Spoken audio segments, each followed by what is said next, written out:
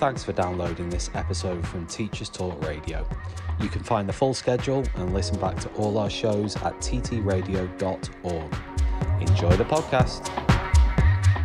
It's time for a fresh start to language learning. Pearson EdXL's new student-centred French, German and Spanish 2024 GCSEs cater to the needs of all learners, regardless of their background, ability or reason for studying. Rooted in learned language knowledge, their assessments are transparent and accessible, allowing all students to showcase their language skills. Through inclusive and relatable content, the new Pearson EdXL MFL GCSEs build a shared cultural capital that helps students develop an understanding of and appreciation for the wider world. Find out more at go.pearson.com/MFL GCSE 24.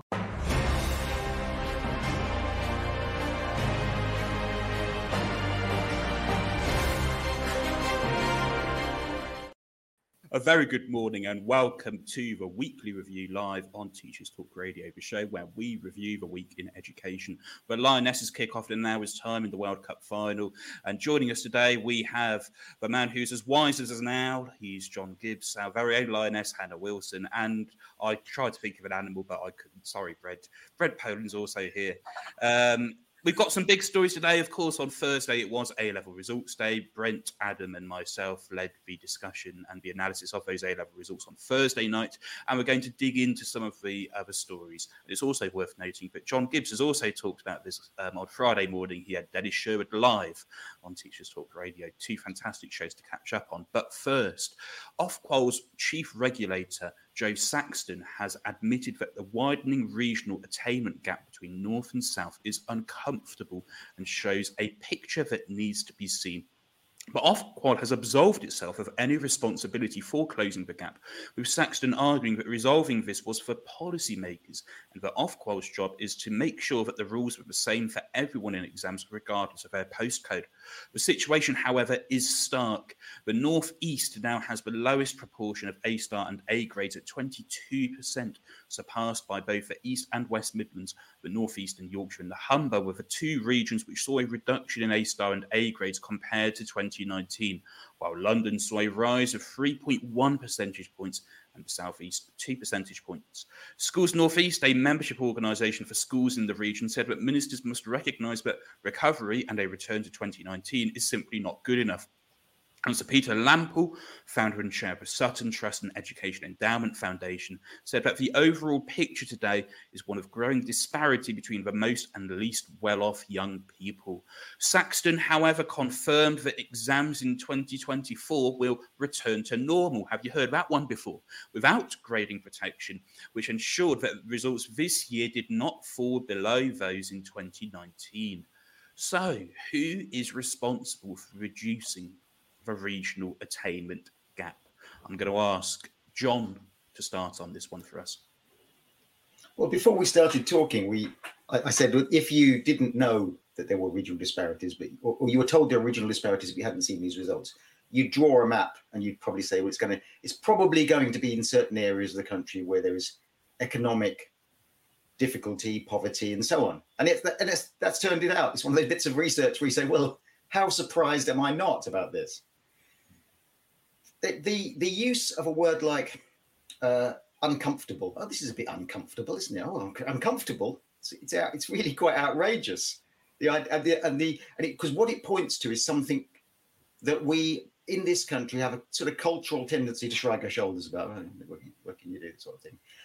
And what we're seeing is that from these exam results and from these regional differences, and also differences in Wales and Scotland and so on, which were marked differently in this particular exams round, there was really the rule was that to those who had some kind of advantage, more advantage was given, and to those with some disadvantage, they found they were disadvantaged even more.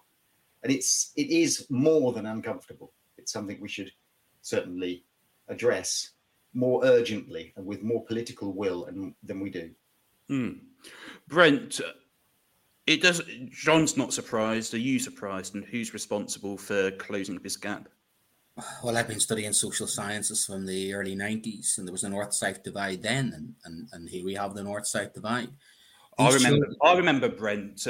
Sorry to interrupt you. In my second year of history degree, 1930s North-South divide. Danny Dowling, the sociologist, and he drew a fascinating North-South line from the bottom of Wales all the way up to Lincolnshire. So Lincoln was in the south. That was a bit of a digress. I'll let you carry on, Brent. No, it's true. I mean, Italy has the opposite. If you wanted to level up, where I would start is education. And going back to before COVID, it's a nice acronym, before COVID, BC. I find a lot of what we're doing here is actually quite ancient. And as John has alluded to, if I layered over health statistics, life expectancy, income, funding, and I layered those things over those exam results, the positive correlation that I'd find between all of those social statistics and this outcome would be very, very high. The policymakers know this. We were told there was a leveling up agenda. Whoa, where's that gone? We were told, that funding in schools should be going towards the areas where it's needed most. We don't think it is. And I can only see that gap getting wider because, as we saw during COVID, the exam system is gamed towards advantaged students. It is discriminating against disadvantaged students. And it's also the political capital as well. The regions don't always get their say. So uncomfortable. If this was the other way around, imagine this was London and the southeast was 4 to 5% behind the north. There would be absolute outcry. So reverse that trend and see how far that would go within the political system. So this has got to do with social policies and how education fits into social policy. So there's only one place I can squarely put this to.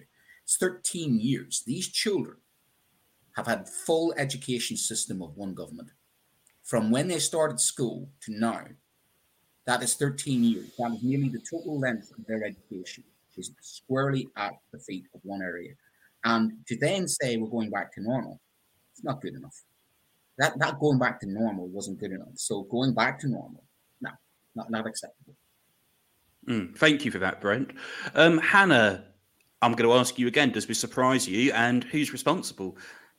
I don't think it necessarily kind of surprises me, but I just wonder whether it's kind of, in terms of exposure, like what these students are being exposed to in terms of that kind of culture capital. They say that like that was kind of one of the things they brought in to try and close the gap, that we're exposing the underprivileged students to the things that privileged students get to do, trying to increase that oracy in the conversations that the privileged would perhaps have around a dinner table, that the other people that wouldn't necessarily be able to have conversations around the dinner table because maybe they're working or circumstances. And it's that kind of like the opportunities, the clubs, the free things that these kids get to go to, but also the transport to those things, because the clubs and things that they're having the opportunity to go to that are going to broaden their horizons and engage the students are being reduced because of funding, and then the transport to try and get to anything is also reduced. So the further you go kind of up the country, the more, especially like in the countryside, it's much harder to get to things and do things and expose those students to make them more rounded students that will, which we know gives them better skills in exams. So I just wonder whether in terms of that, as kind of the squeeze is coming from everywhere in terms of the opportunities available to students, whether that we're seeing kind of the effect of that as well. Because obviously in London, it's all on their doorstep. They can walk to it. There's loads of different opportunities, a lot more free things, as opposed to the further away from it, the further the opportunities are. Thank you for that. Before we move on, I was looking at an interesting Twitter conversation the other day, which talked about the fact that in places like the North East and in rural Yorkshire, it's far more difficult to recruit teachers compared to London. And we know there's some particular horror story schools in London, and you'll be hearing much more about that on TTI in the future. But they're able to recruit teachers like that. And schools in the northeast and in the northwest are really struggling to recruit high quality teachers. John, do we think that's having a role to play a bit at all? Oh yeah, I mean it's another symptom of the problem. I think I've just want to agree with what Hannah says there about the cultural capital is often lacking in areas where it's sort of difficult anyway to get to museums, to get to art galleries. And if you did a study of the schools who, because of funding problems, cut the extracurricular sorts of enrichment programs, that find it difficult to get the speakers in. You can see all sorts of London schools where they have a rich variety of people coming into the school to talk to students. That's not going to be the same in areas in the Northeast. But recruitment of teachers, yes, that's part of the mix. It's part of the problem. It is going to contribute as well. There's we could start listing problems and of the health that contribute to those problems in those schools, and that would be one of them. Thank you. Now, it's worth noting, of course, that Teachers Talk Radio is brought to you in association with Pearson EdXL. Their new student-centred French, German and Spanish 2024 GCSEs cater to the needs of all learners, regardless of their background, ability or reason for studying. Rooted in learned language knowledge, their assessments are transparent and accessible, allowing all students to showcase their language skills through inclusive and relatable content. The new Pearson MFL GCSEs build a shared cultural capital that helps students develop an understanding of and appreciation for the wider world. Go and find out more at go.pearson.com/MFL.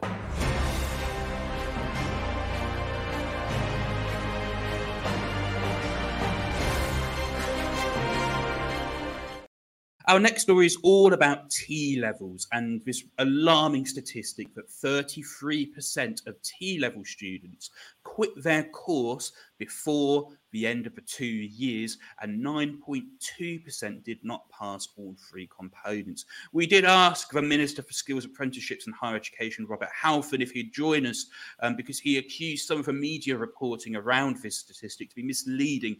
Unfortunately, he didn't get back to us. When we look at T-level dropout rates of 33%, Halford claims that many of these students are moving on to a different course, including other T-levels. But when we look at the statistics compared to A-levels and other vocational qualifications, it's clear that T-levels stand out. The dropout rate for A-levels was just 5%, and for other vocational qualifications, it was 9%. This comes in the wake of the government's plan to axe most alternative qualifications to T-levels, such as BTECs, and Ofsted, in a report before results day, said that the DfE should rethink these wider level 3 reforms. The former Children's Commissioner Anne Longfield says that dull content and inappropriate placements are to be blamed, and Ofsted said in its report that students were misled about T-levels and employers were poorly informed. Senior leaders say that ministers need to drop the rhetoric, face the reality and rethink their plans for qualification reform, and the DfE has admitted that further action is needed to make T-levels a success. If we start with Brent on this one, government wants to axe BTECs and other vocational reforms and make T-levels the gold standard, but it doesn't look as if the T-level is the gold standard. What do you think of this? You're on mute, Brent. Sorry. Yeah, this is the right hand not telling the left hand what to do. I mean, I get very confused working in education, and I work in education as to what T-levels are actually. So I work in education, and I'm confused as to what they are. So I don't think they've sold this idea. I think they've just expected, as they often do by osmosis, that business would just come in the market would sort it out. And in concept, theory, it sounds like a good idea. Vocational training with qualifications, with hands-on. Sounds like not a bad idea. We need more of this type of stuff. But like everything else they've tried to do, they couldn't run a bath. They can't organize a shindig in a brewery, for God's sake. I mean, this is meant to be their flagship program, and it's got dropout rates of 33%. Is it any wonder the majority of students still choose A-levels? Because they're a safe bet. You know what you're getting with A-levels.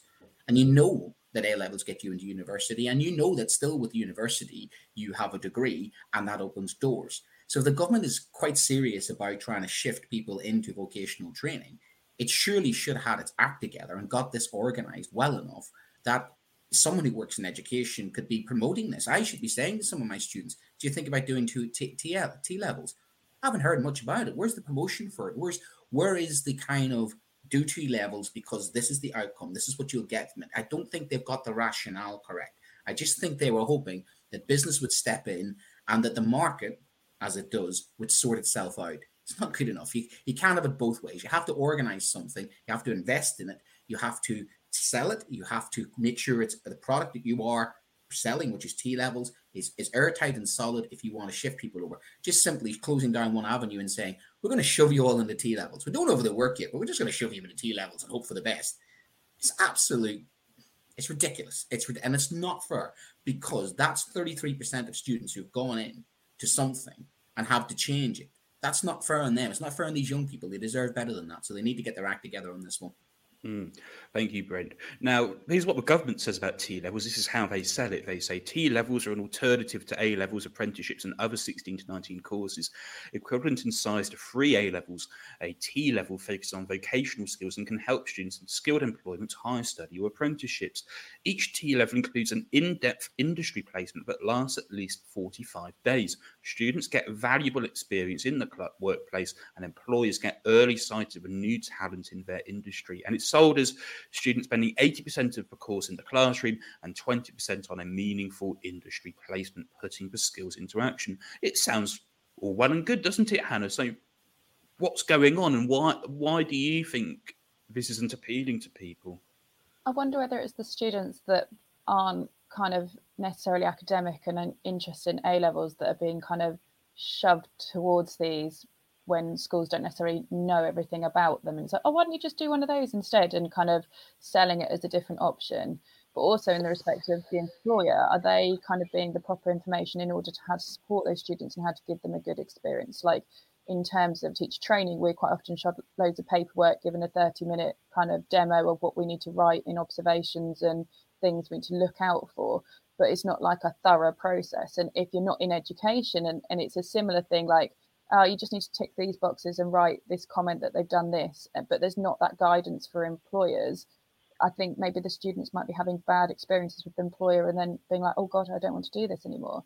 And it's I think, especially in terms of the range of employers that can be there, I don't think they've necessarily put the time and effort in to make sure there's very specific guidance for all the different genres that they can go into, and making sure those students are supported properly in that workplace, as opposed to being you just go in and you do some work and then you come back out again. It needs to benefit them and they need to gain skills, and is it being delivered properly?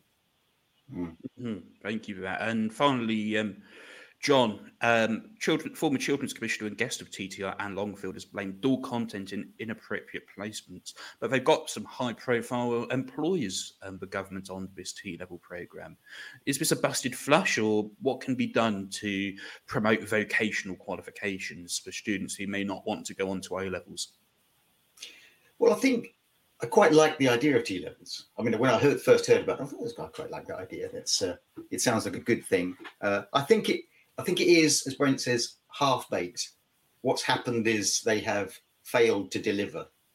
And I think, as Hannah says quite rightly, there are other reasons in there as well. If 30% of students have dropped out, then what's happening to those 30%? Well, some of them have turned up in a course that's too difficult for them because they've been misadvised, because it's not fully understood by schools exactly what these courses are. That's probably some of it. Others have experienced work placements that didn't live up to, because they weren't ready, they weren't good experiences, they weren't rich experiences, they weren't meaningful. And others have found that the course itself wasn't properly described to them or wasn't properly in place. So the whole series of things that are really a half-baked misfire. There is an underlying problem. I think it's something cultural. It's that T-levels are there to address, that BTECs before them didn't, and side by side with them didn't quite address.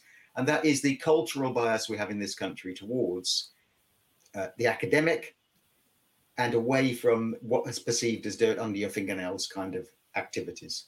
Students who you hear your young person is going to end up in a factory or manufacturing or go out into a workplace, sounds all a bit tradesman-like. And it's much nicer if they're going to sit in a classroom and listen to someone talking about history or English or so on. Although, or mathematics for that matter, in a purer sense. So people understand A-levels, they know what they are the gold standard. And there's a suspicion of the vocational, even when you try to burnish it with they're going to be difficult, they're going to be hard and so on. I think in the end they'll work, to be honest.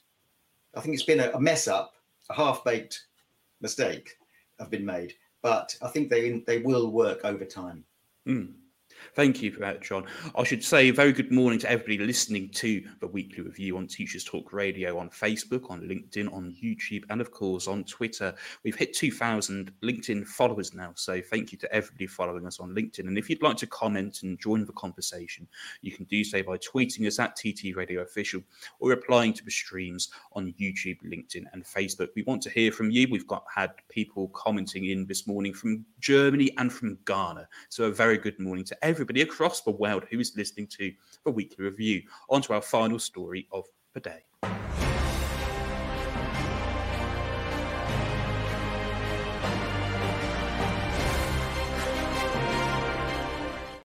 Time for a Teachers Talk Radio exclusive, as history teachers across the country following the OCR specification were in uproar on Thursday as the exam board moved students down by up to 4 grades in their non-examined assessment this year without adequate explanation. Teachers and students, the first they knew of this was on the morning the students opened their envelopes and the teachers got the results at 8 a.m. At least 2 centres had students move down from an A to a D, and some centres had students move down by 16, 17 and 18 marks. The coursework is out of 40. OCR-led training on delivering the coursework unit, which is worth 20% of the overall grade, had to be rerun, as the exam board admitted it was unclear. We spoke to history teachers who were heartbroken. One teacher told us the whole lot was downgraded, one by about 16 marks. Another teacher told us that in 15 years of A-level teaching, they had never had a coursework mark moved down. But this year, their top student was downgraded by 18 marks, or to put it another way, by 4 grades, and the centre's moderation report did not explain why a student had been moved down by such a high number of marks. Teachers Talk Radio also understands that some moderator reports were copied and pasted from others, with candidate numbers referenced which did not match with any of the candidates for whom the centre had submitted work. Another history teacher told us just this morning that of the 9 candidates whose coursework they submitted for moderation, only 2 candidates had their work moderated, and yet all of 9 students had their marks moved down. If we start with Hannah on this, is this unique to history? And what's your reaction to this coursework moderation moving grades down by 4 grades in this instance? So we had this very similar in art a few years ago, the year before COVID, but this was across all the boards. So we went from being each of the units being out of 20 marks to 24. And when they changed it, they shifted the goalposts, and I got marked down.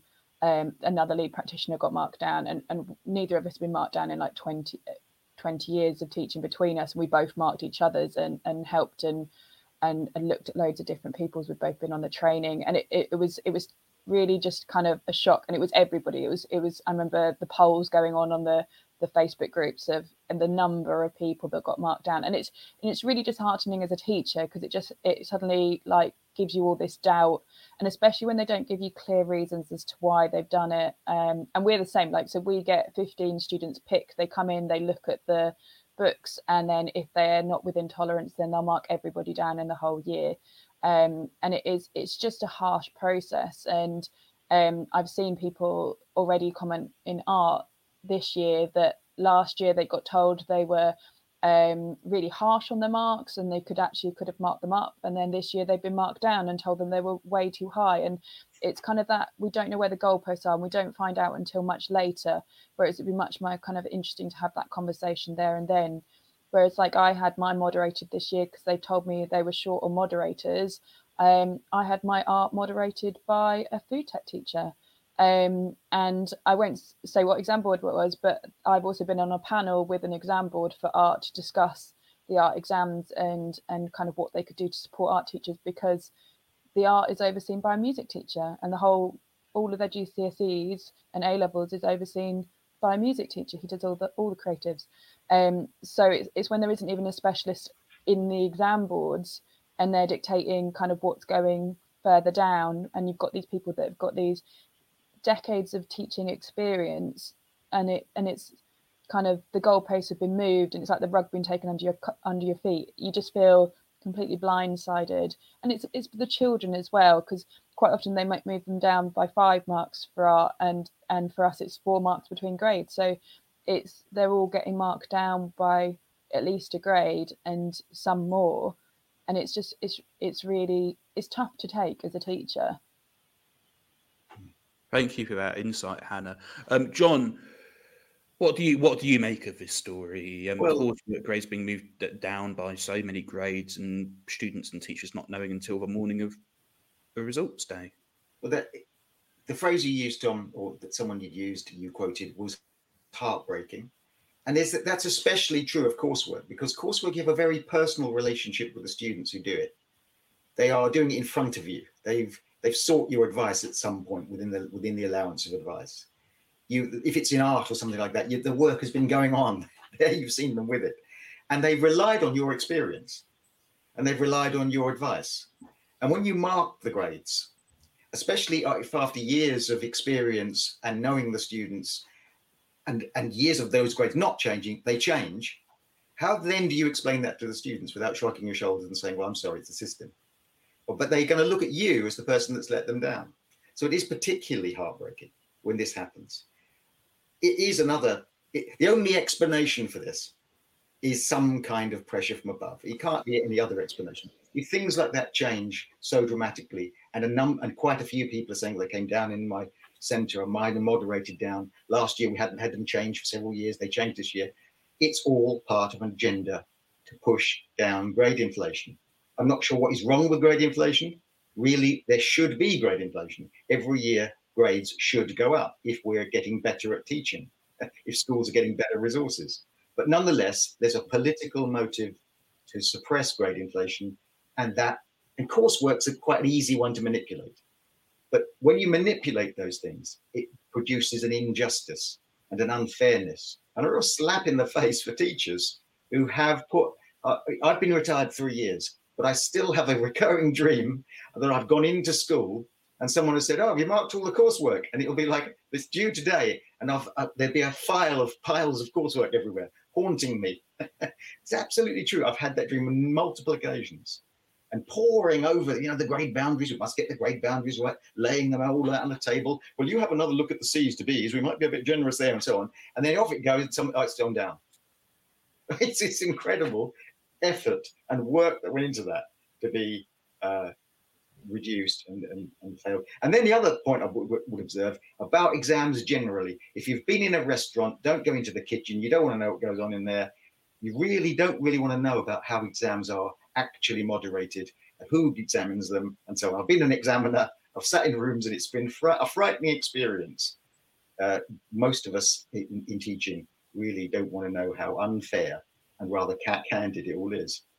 Well, I on Thursday night, I told Brent and Adam about what it's like being an examiner and some of the stories that I wish I could say more, but maybe I'll wait until I'm able to freely and fairly. Brent, do John's remarks chime with you? And what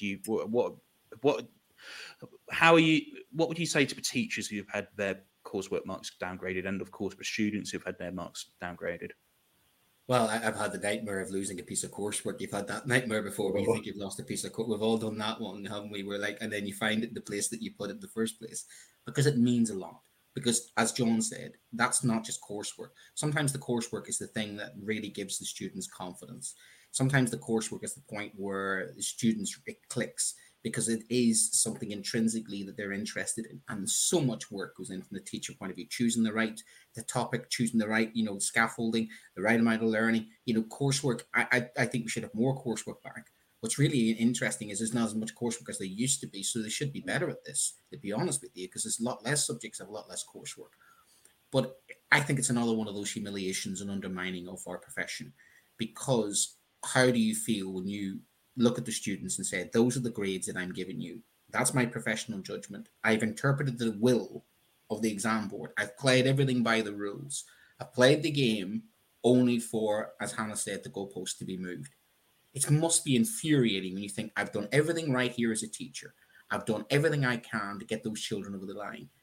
And yet you've just been undermined by some faceless bureaucrat who's just basically said, well, we need to take 5% off because we need these faceless bureaucrats who are moderating down the coursework, as in the ones who are actually reading it and writing reports, are teachers, many of whom are middle leaders and senior leaders in schools around the country, Brent. True, but they work for a company, and the company's paid a lot of money, and they're paid a lot of money to provide a service. They should be providing a better, more consistent and fair service. Sorry about that, but at the end of the day, they work for a company, and that company should be providing a more consistent and a better service. And that is another example of why is there not one exam board, one exam for all the children across the whole of the country. I don't understand the exam system of because why. Brent, if you get something like that Germany paper in history this year, and everybody, everybody suffers. It's you know what I'm talking about, and if surely teachers, AQA will teach. We'll examine something in one way, and EdXL will do it another way, and OCL will do it another way, and it's up for the teachers to decide. Well, actually, our students would probably benefit most from going to this because there's more scaffolding, or because the questions are a little bit more scholarly. I can understand you want some choices in that, but you get a one government central set exam which could allow for those variations. I don't understand the multiple exam board systems. I don't understand multiple exam board systems with multiple exam board pass rates, with multiple exam board different types of questions. And it comes down to this: if that is the standard of one provider, then people shift to another provider. But then I see this across all. There's mistakes in all of the exam boards I've seen at different levels. And to have the education secretary turn around recently and say, these are the fairest, she said it, these are the fairest way of examining our children. That's not fair. That's not fair on our children. That's not fair that they have worked hard and for somewhere along the line, they just pulled their grades down because they made the mistake. The children didn't make the mistake. The teachers didn't make the mistake. But ultimately, who's the one opening the envelope? We're opening the envelope and seeing the grade. And the parents look at us straight away. So we're carrying the can. We're the face of this. And that's just not fair, because then goes back to that level what Hannah's saying. Somebody's sitting down in your senior leaders and going, why have your children not done well? And you're going, well, the coursework was pulled down. The first reaction is going to be, well, whose fault is that then? We will carry the can. We will feel guilty about it. We've got to face those parents and those children. And I feel deeply sorry for those staff that had to face that, because it must be infuriating. And I think it's important then, as TTR, we are by teachers for teachers, running this story because it shows teachers and parents and students, many of whom have been in contact with us, that it's not the fault of their teachers and it's not the fault of their colleges and their schools, but actually it's a nationwide issue. And, I think that's why we are TTR, and that's why who we are. I'd love to carry on this conversation. Can I just add one thing? I was just going to say, John, before you come in, as somebody who's marked the same paper for the same exam board 2 years in a row, it's been fascinating at standardization, having conversations where I've gone this year, well, clearly it can't get that mark because it hasn't done this, and they've turned around and gone, well, actually this year we're not paying attention to that. So the standard does change every year. And I've had this a lot with people who have examined GCSE who have gone, well, on this question we're going to mark very generously this year because the students haven't done very well at it. And then the following year, well, they have done well at it, well, let's start throwing a few more barriers in. John? I would say my view of exams, the exam season in coursework and taking exams and exam boards and all the games that teachers, we all play, trying to move our boards around and advise students on how best to treat the exam and so on. The exam season is an exercise in gaslighting of teachers and students every year to convince them that they're in some sort of objective, fair process, when exams are truly only accurate or reliable to about one grade either way, and they are not fair. Not just, they're regionally not fair, they're class not fair, they're privilege not fair, and so on. There's multiple ways in which we skate over this as a society, and we have been for years. And students leave school thinking, well, I wasn't very good at school. And teachers think, well, we've got to work harder at getting our coursework boundaries a bit more accurate next year. And we'll have a look at the examiner's reports and comment on every little bit of advice we get. But it's a gaslighting exercise. We have run out of time, but we are going to do shows of the week before we finish.